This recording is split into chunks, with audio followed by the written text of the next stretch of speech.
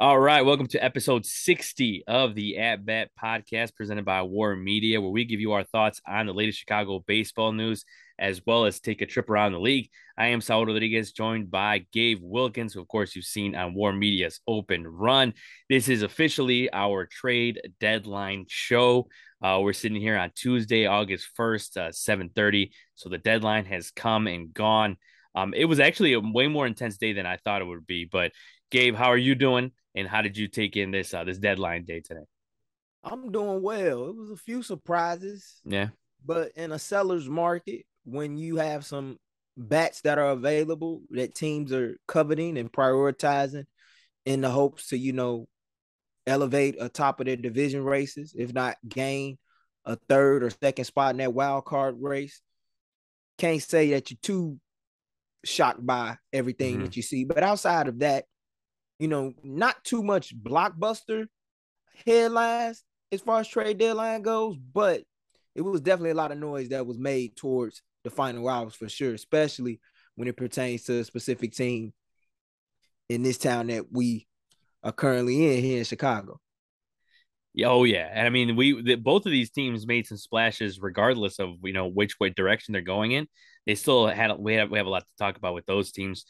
For sure, we'll delve into, of course, the Chicago side of things first, but we also will get to Max Scherzer going to the Rangers, Verlander to the Astros, those types of deals for sure. But like I said, we'll start off with Chicago and we'll start off with the White Sox because those are the ones I think there were so many deals that you could talk about there, from Jake Burger going to Miami to Lance Lynn and Joe Kelly going to LA.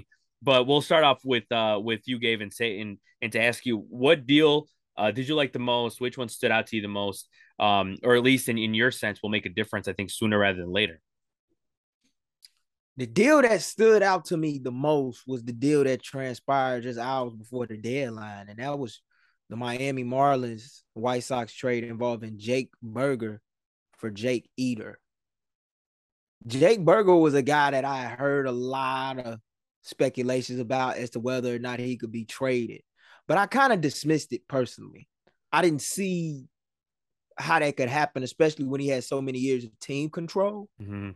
But while I know a lot of fans are upset, and let it be known that Jake Burger was a guy that I greatly appreciated and was a very positive highlight in a Sox season that has been filled with a myriad of lowlights, to say the least, on it, and to put it in a kind manner.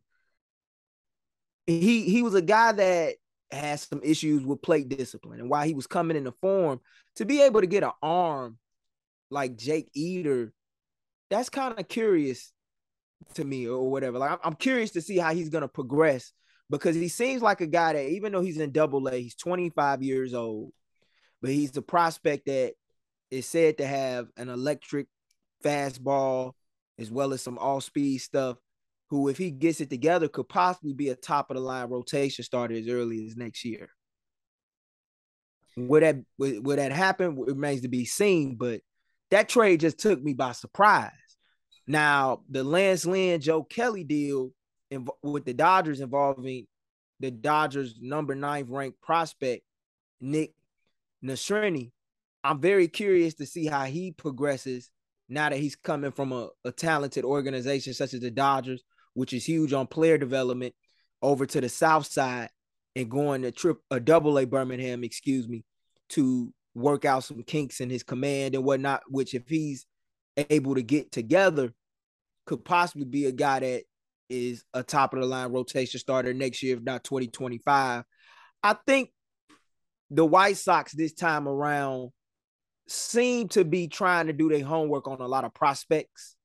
And unlike the first time where they were going after a lot of top line prospects, they're going after prospects that are close to being on the verge of making it to the Mm-hmm. show. And how they perform over the course of the next several months in the minors remains to be seen, but that's going to be key, because it's going to tell us a lot about which direction this team could possibly go in 2024 and beyond. It's just a lot of question marks, but those are the two deals that really stood out to me, besides the deal that we talked about last week involving Giolito and Lopez for Edgar Quero and Kyle Busch in that Sox Angels deal. Yeah, and you mentioned it. I mean, a lot of these guys, for example, Nick Nastrini, he's also his ETA is 2024. It's funny because you look at the White Sox top prospects now, the top 10, and like four of the guys weren't even there a week ago. I don't know, So, right? so that's pretty cool to see, and the fact that yeah, you're right, they're doing their homework, and anytime you do make a deal, and we've talked about this before, but the fact that anytime you do a deal with the Dodgers is a good thing because their prospects are, they have prospects, so many, and it's unfortunate they couldn't find a deal with the Orioles. We've been talking about that because the Orioles really wanted something and they really want to do something, but it looked like, and we'll get to the Orioles in a minute because I do want to talk about them. Definitely. But yeah, the fact that you do a deal with a team that has like stars in their system, it works out. And you look at Jake Eater. I mean, dude is 6'4", 215. I mean, he's got like a. It almost looks like you look at him because I saw a video of him. It almost kind of reminds me of like a Paxton, James Paxton. It's like a I tall, can see that. lanky, who throws some heat. And he brings it. So that's it's cool to see. And I could definitely see. I mean, and the White Sox have had some success in the last decade with lanky left-handers. So that might work out. That would be really cool. Um, on the other side of town, the Cubs, obviously they're trying to make a run here. They're playing a big series against the Reds right now in Game 2. They lost the first one 6-5 on Tuesday here as we're recording this in the second inning up 5-2. But they're not playing around either because they were out here and they made a deal for Jeimer Candelario, and man, I mean that surprised I think a lot of people because he probably was, if not the first, top, if not the top, one of the top three bats available at the deadline, and they were able to get him. And regardless of if they didn't do enough, because realistically, I don't think they did enough bullpen wise, but they got Jose Cuas from the Royals as well in a deal, and then they also made a deal a few hours before the deadline, sending Adrian Sampson, Manuel Rodriguez, and an international bonus pool space to the Rays for right-hander Josh Robertson, who I think is going to go straight to the minors. I don't necessarily think he's going to come up to the majors this time soon, but we'll see what happens there. But that's one of those deals where Adrian Sampson didn't get a lot of play here. He got maybe one season and he had a solid season then. But Manuel Rodriguez, I mean, that dude throws heat, but he just could never locate. And so I'm interested to see what the Rays do there. But I wanted to get your opinion because I know for me off the top, man, I mean, getting the Candelario deal is obviously the main thing of the deadline. That's pretty awesome. The Cubs have needed a third baseman. Cubs have needed somebody at the corner. He's going to play both as today he's playing first base. So he's versatile there. So I think that's probably the thing that I was really excited about to see. Obviously, he's been with the Cubs before, came up in 2016, played a few games there. And that was cool as well. But yeah, what are your thoughts as as the Cubs? Not only did they make a statement saying they're buyers, but man, they proved it. Well, I mean, it was only right, especially Mm-hmm. when you look at the way that they have been playing. Like I believe they're 9-2 in their last 11 games Mm-hmm. as of this recording. And anytime you can get a guy like Jaime Candelario, who has good defense at third base, has provided a solid bat thus far throughout the season, at least during his time in Washington, you'll take that, especially when you have Patrick Wisdom, who's been struggling and batting under 200 this year, in spite of showing some solid signs of life early on in the year. He's cooled off lately. And then you have Nick Madrigal, who's really a second baseman, playing out of position in short stints at third, albeit has held his own for the most part. You got a real third baseman in the building now. And you add that on top of the fact that he could play first base and provide a solid bat for you in the lineup, you would take that, especially when the Cubs offense has been up and down throughout given stretches of this season. So he's a veteran. He has an OPS over 800. He's hit over 15 plus home runs. He's going to provide some power. That's something that you need, especially in the NL Central race. Like we always talk about, it's still there for the taking. And you have big games coming up with the likes of Cincinnati and Atlanta as well this upcoming weekend. Yeah, and speaking of guys like Wisdom, some people thought, hey, bringing in Candelario, does that mean Wisdom's gone? Does that mean they make a move? Whatever. And it actually turned out to be Mancini. Mancini got DFA today. And to be honest, he didn't provide much of anything throughout the season. I've said this before. I said it's okay if they keep him because he's a good guy to have in the clubhouse. But if they find a deal for him, sure. In this case, I'm sure they tried to deal him, but they probably couldn't find anyone, so they just DFA'd him. So I like those moves because it shows the Cubs are serious. It shows that they wanna get a roster where that's successful, that's consistent throughout. And with Candelario coming in too, some people have been talking about the fact that probably going to see less of Seiya Suzuki on an everyday basis, as he's been really struggling.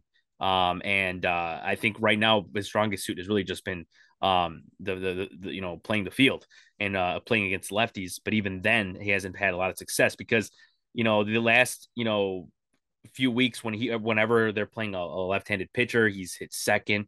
And a lot of people have been like, why is he hitting second? He's got like a 710 OPS, but he actually does kill lefties. I don't know if that's a good enough excuse for anyone else, but that's what he does. And but yeah, it's unfortunate because it's a guy that hasn't lived up to the deal, and is a guy who they paid 100 million, or the contract's worth $100 million. It's a guy that I'm sure the Cubs are gonna try to have hopefully helps them get Ohtani because it's one of his buddies as he's played with over there in Japan. But yeah, just on the field, he hasn't had a lot of success. And, this deal will obviously help the Cubs kind of, fill in the blanks when it comes to their lineup and to kind of be more assured against, yeah, you're right, against this competition in the Central, who they all, the Reds didn't add a bat, if I remember correctly. The Brewers did add with Carlos Santana and they added somebody else. Am I blanking? Marcana. Yeah, or Mark Hanna, yeah, from the Mets. So Mm-hmm. they definitely, they knew they needed to add something. The Brewers were actually in the hunt for Eloy Jimenez. But they ended up I guess they probably didn't like what the Sox wanted out of, or from them. But that would have been, I mean, I personally, I'm telling you, Gabe, when I saw those rumors, I was scared. Because Well, I understand. I understand. But Milwaukee, they definitely didn't stand pat. They made some big moves. yeah. They actually added to their bullpen as well, Mm-hmm. getting Chafin. Andrew Chafin, Yeah, from yeah. Arizona. That's a huge presence. Yep. Anytime you can have him on that back end through the seventh, through the ninth inning with a guy like Devin Williams to close out games for that Mm-hmm. bunch.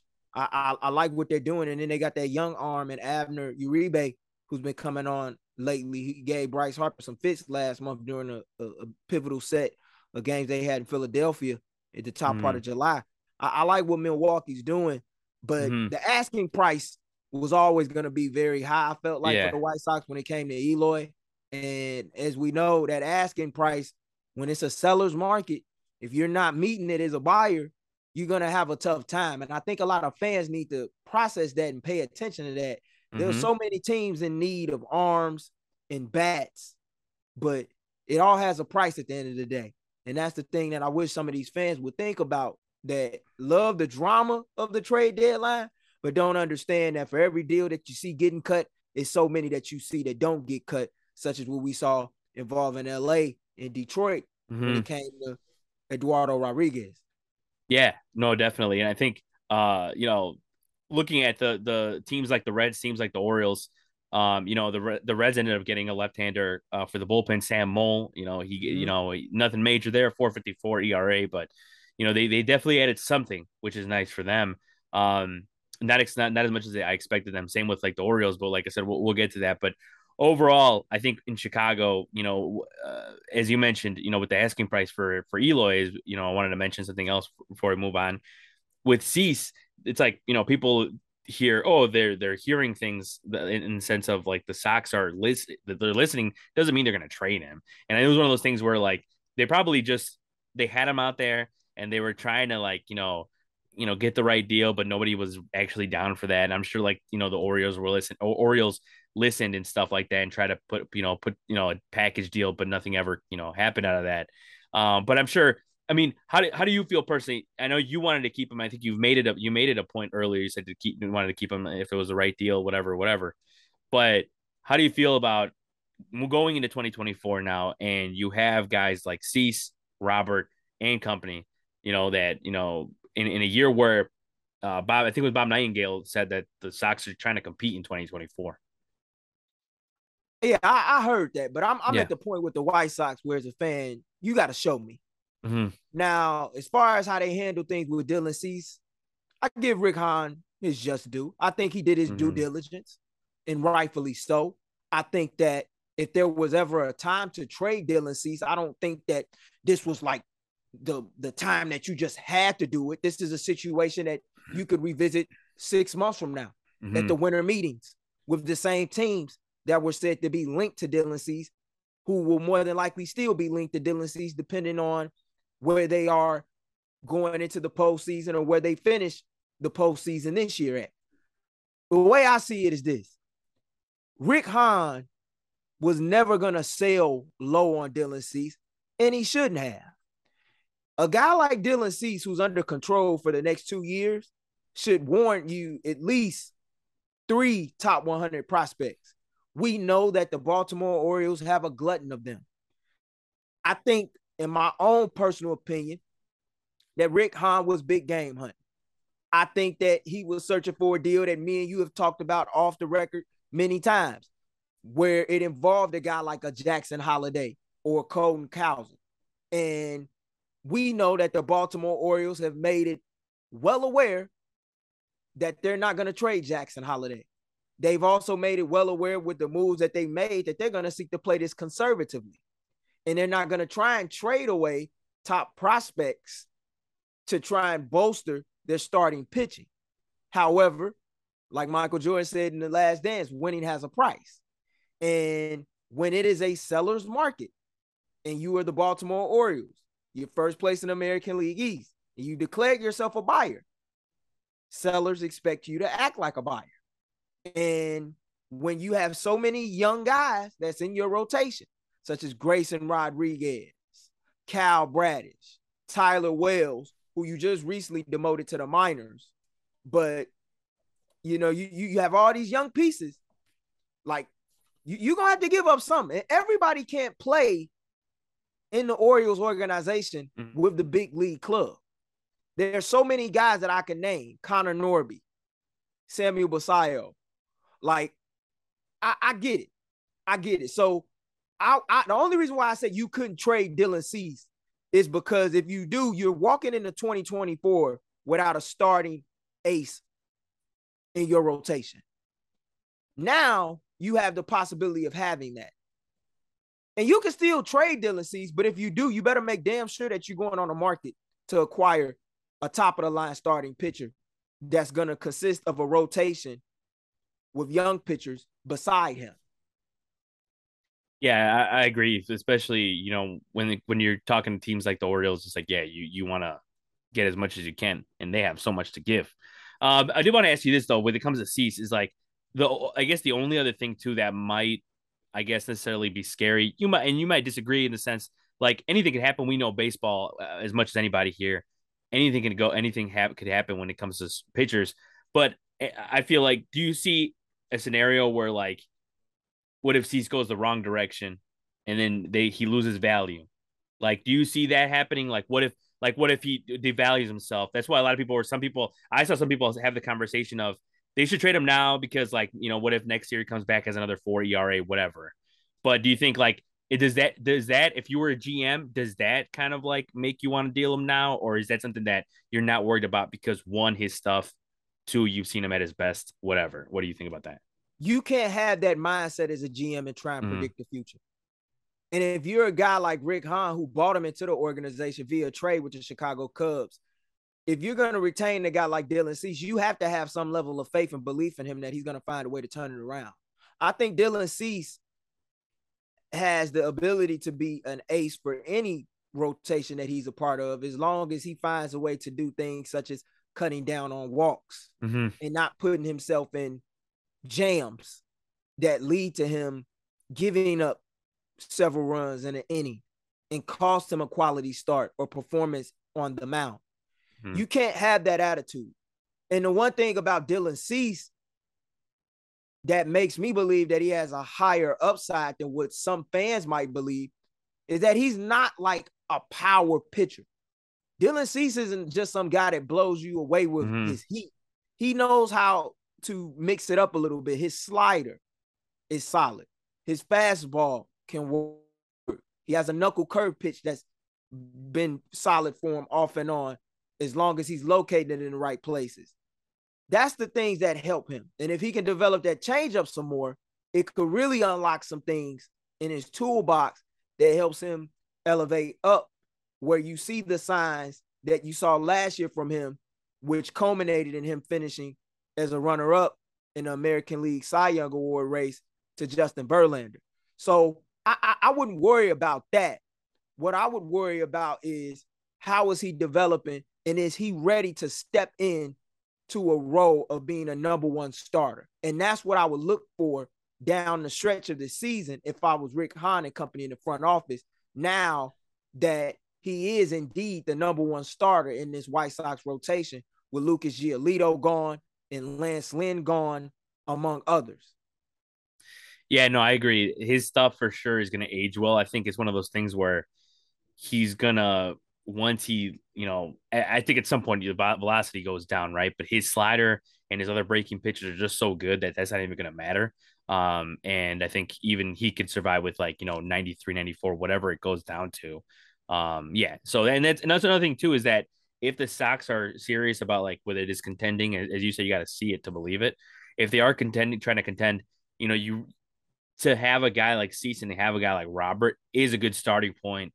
Or if they're gonna make some moves in the offseason, whatever it is, it's a good foundation. So, and as hard as pitching is to come by, as we've talked about before on this show, especially as weak as this free agency, in the offseason it's gonna be, it's important to have a guy like him. So, it's good to see they retained him. Moving on to the rest of the league, there's a lot of teams, a lot of deals that happened, but I think in particular, teams like the Rangers, I think, you can make an argument won the deadline because they made some huge deals to replenish some injuries, to just kind of make a statement that they're here to compete for a World Series, man. And, the Rangers went out there and got, Max Scherzer, and they got the Jordan Montgomery. They got even Austin Hedges. People might say it's an irrelevant deal, but I think it's very important because you have a guy who frames well. He's not there. He's not going to go there to hit because obviously he's got a sub 700 OPS, but he's going to frame very well. And they needed that because Jonah Heim obviously is down, and he was one of the better framers as well. So, but in your opinion, overall, and we'll get into each team as well, but in your opinion, who do you think won the deadline as of right now? I mean, as of right now, one team that I can say that definitely won is the team that you talked about, with the Texas Rangers. Anytime you have Jacob deGrom down and you find a way to spend as much money as they did in the offseason, in the last two off seasons rather, and you find a way to get Max Scherzer in the building with Jordan Montgomery, two guys that have playoff experience and pitching in big games, you'll take that. And then what that shows me is that their front office is committed to building a winner under Bruce Bochy, a manager who's been there and done that, as we know, led the Giants to 3 World Series championships in the last decade.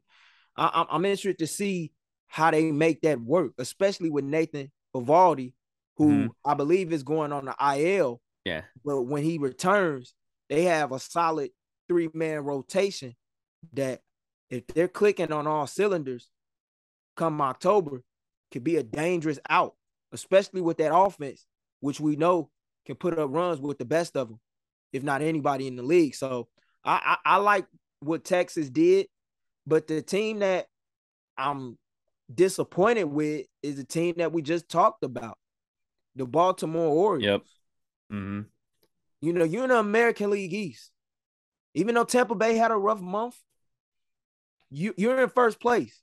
The Yankees are in last place. In this division, as we know, all the teams over 500. It could be anybody's division depending on how the next 2 to 3 weeks go.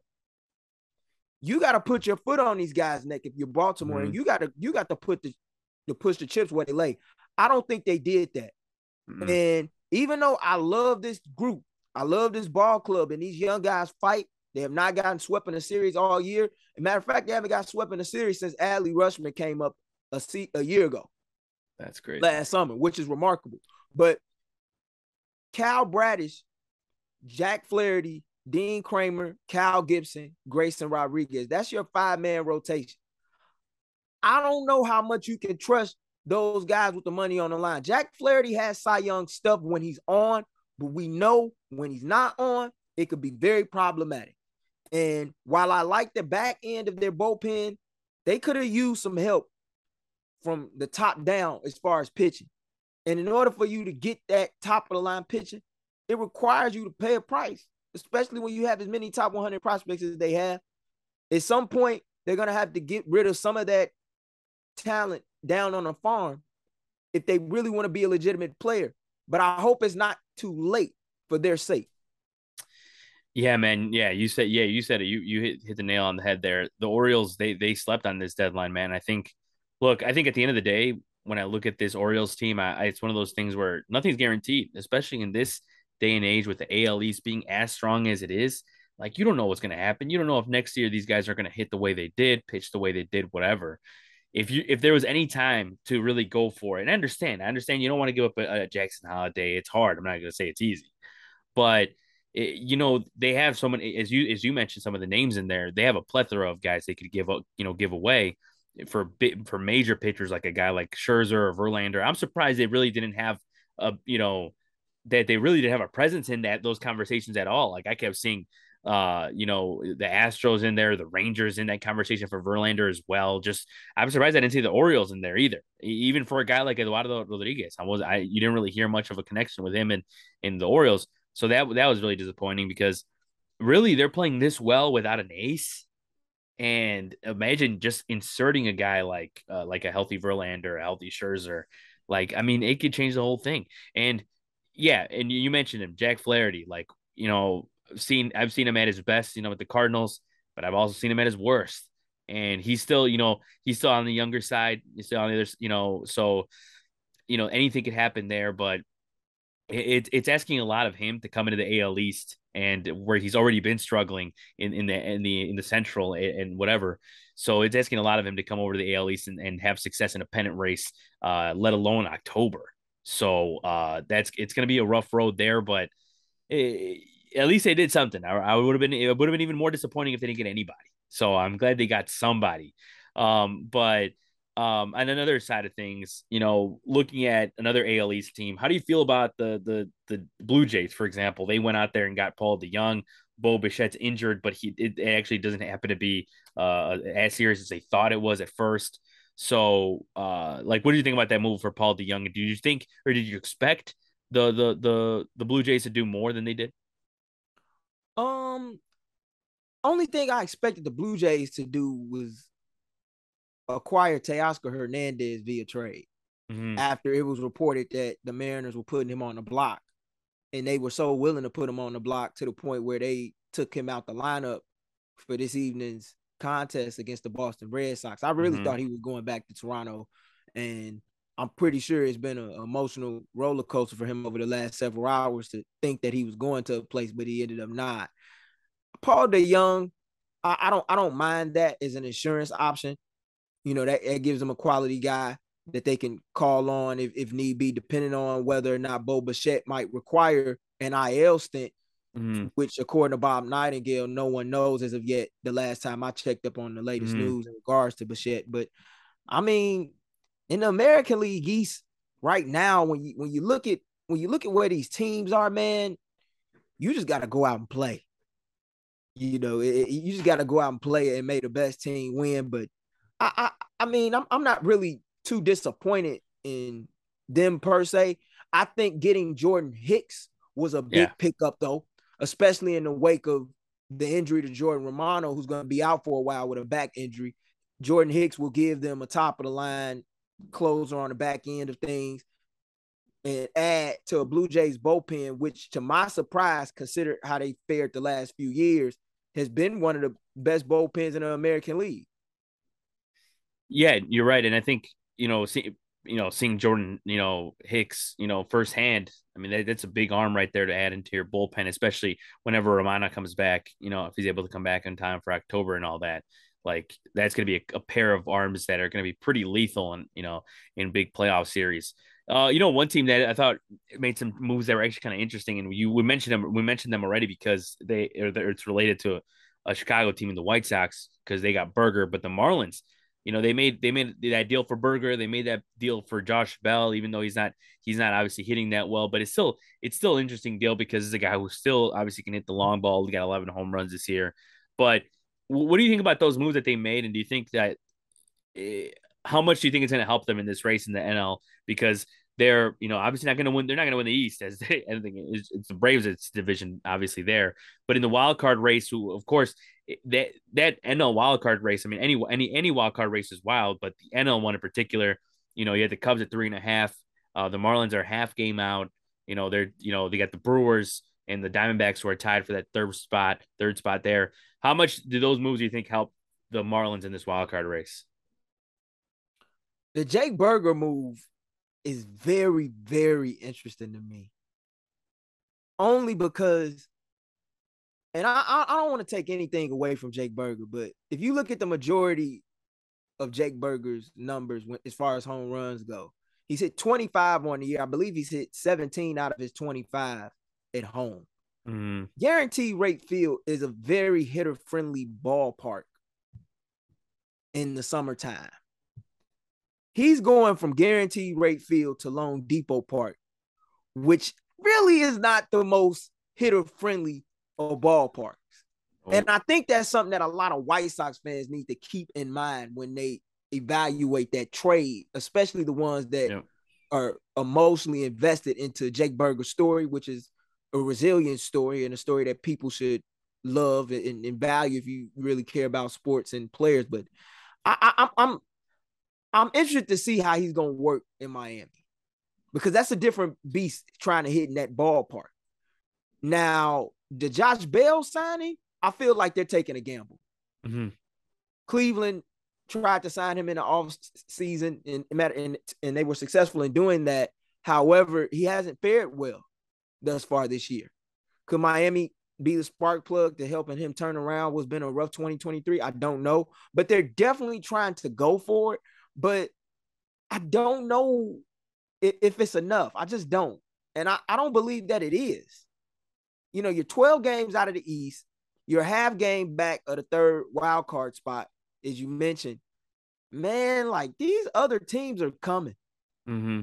They are coming. And in the National League East, where your schedule is rough, day in and day out, man, I don't know. I just don't know. Like they're playing Philadelphia right now. So I gotta see it. I just really gotta see it from Miami. But they're being aggressive. Yeah. More aggressive than what I've typically become accustomed to them being when they've been in these positions. Yeah, and you're right. And I think with Jake Burger, it's one of those things where regardless, I'm not saying he's not gonna do this again or he's not gonna have a season like this again, but he's one of those guys where you feel comfortable selling high on as well. I think it's kind of like how when Patrick Wisdom went off, I was like, Mhm. you know what? I knew the Cubs had control for him a couple of years, but I was like, man, if the Cubs want to sell high for the with this guy, I wouldn't even mind at all, and ended up keeping him. But yeah, I think that's what I thought about the Jake Burger deal, which I like personally, especially the fact that how much the return looks good. But another NL East team I wanted to ask you about too, which of course is always making headlines, right? Is of course the Mets, because they're just all over the place and you don't even know what to think about them anymore. But of course they got rid of Scherzer and Verlander, right? And Canna and might be missing a couple other guys, but Robertson as well. But they came out today that Scherzer basically let the cat out of the bag, and he I guess, really told all about Billy Epler and talked about how he talked to Billy Epler and Epler said that the Mets aren't trying to compete until 25, 26, something like that. Um, anyways, what are your thoughts about the Mets right now? And a lot of the deals that they made actually too, they gave a crap ton of money to the other teams. So it was one of those things where, man, it just showed that Cohen was just so done with these guys and just wants to just go for it in the sense of like just getting rid of these guys aggressively, and he did so. But what do you think about the Met situation? And do you see them uh competing sooner, or is that a window that you seem is pretty accurate? Or also, does it surprise you? Because I feel for me, it kind of does surprise me that they're like kind of throwing away next year, and they're like, we're trying to compete like in 25 and 26 for a team with as much money as them. But I understand that some people are also like happy to see this because they're like, oh, you can't buy championships. It's just proof that you can't buy championships. But at the same time, I don't think it's going to stop Cohen from going for it when it comes to like big free agents. But that's just me. Yeah. But what are your thoughts overall on that, man? You took the words out of my mouth. Yeah. It's not gonna stop Yeah. the show. And I'm not buying that they're trying to compete by 2025, 2026. Steve Cohen is a new owner. What do new owners love to do in sports? Spend money. Mm-hmm. He spent the money to get them. He's spending the money to help get rid of them, while at the same time boosting his farm system with some talent, might I add. In the Max Scherzer deal, he got Luis Angel Acuna. Luis Angel Acuna, the younger brother of Ronald Acuna Jr., was a top 5 prospect in the Rangers organization. He is a top 5 prospect now in the Mets organization. That's a guy who could easily be Frankie Lindor's double play mate in the middle infield at second base. They also acquired prospects that were top of the line prospects, might I add, in the Astros farm system, which, while not the best, they found a way to strike gold in the wake of getting rid of Justin Verlander, who was only there for a half a season, surprisingly. And that was really the most surprising trade of the deadline to me. But they stockpiled their farm system. And oh, by the way, who's a free agent next year? That's a pitcher who the Mets could easily be in the running for with an owner like Steve Cohen. Shohei Ohtani. They could easily unload the Brinks truck for him and welcome him to Queens with Kodai Senga. Kodai Senga. Like, so, like they have the pieces. They have the pieces. I don't see the Mets going anywhere. I think in some ways they're kind of a winner at the deadline, or at least their fans are, because they can at least rest well in knowing why they sold players. They sold high on them. They came out with good returns. And oh, by the way, Steve Cohen will be back. And I think he's going to be back with a vengeance. Yes, you cannot buy championships, but winning has a price. And it's a price that I think Steve Cohen is willing to pay, whether it's for his team or to help another team find a way to get into a World Series championship like he has done this trade deadline.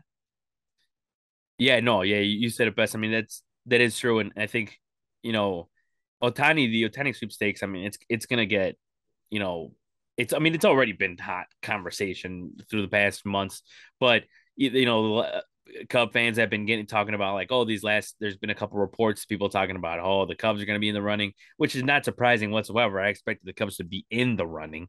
But a lot of people still think he's going to end up on the West Coast somewhere, which makes sense to me, whether it's the Dodgers, whether it's the Padres, whatever it is, or hopefully not, but he remains in Anaheim. I mean, that'd be rough, but he could easily go back. So yeah, the Mets will definitely be, I think, the hottest East Coast team to get his attention there. But another East Coast team I wanted to talk about as well in the deadline, because not only because they didn't do much, but they did have a deal. And I think their only deal might have been the one that had to do with the White Sox as well, and that's where Keenan Middleton went.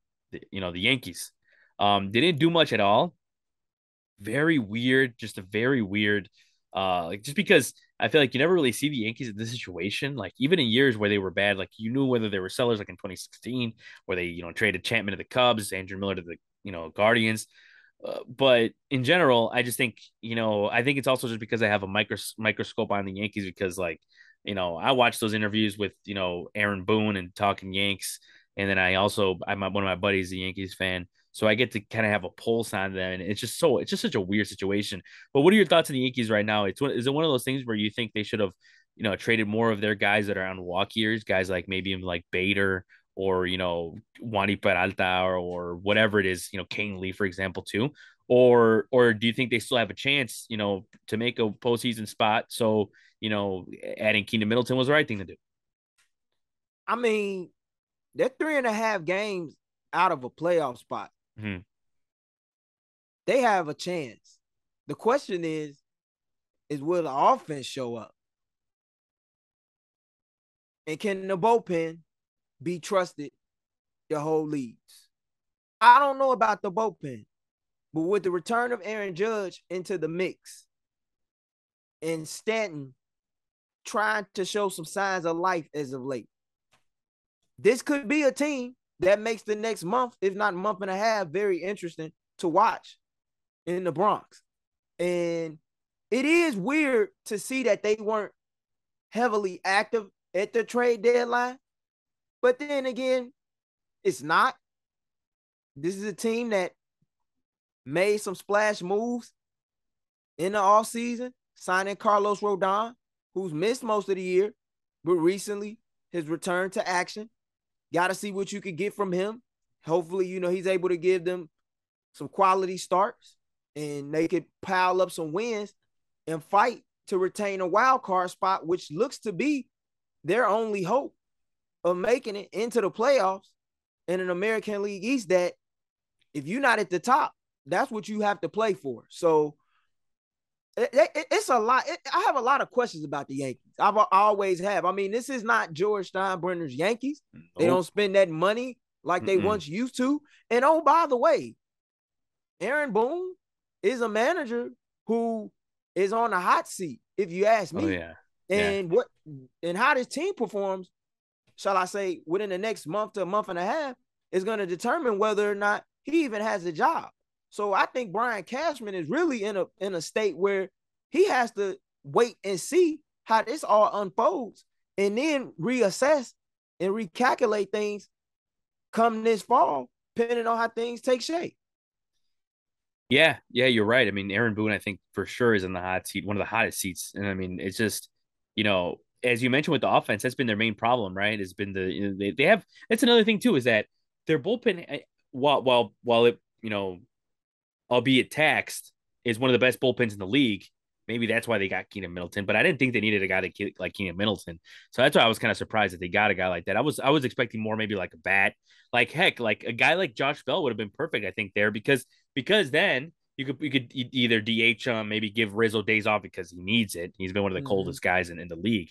So, and also he's just a lefty who can hit bombs. So why not? I don't know, something like that, just a spark, right? With that and short porch.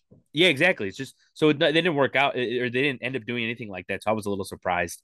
But yeah, and I think at the end of the day, though, they're the one thing that's going to hold them together, besides just in general the offense, is this basically plays into that.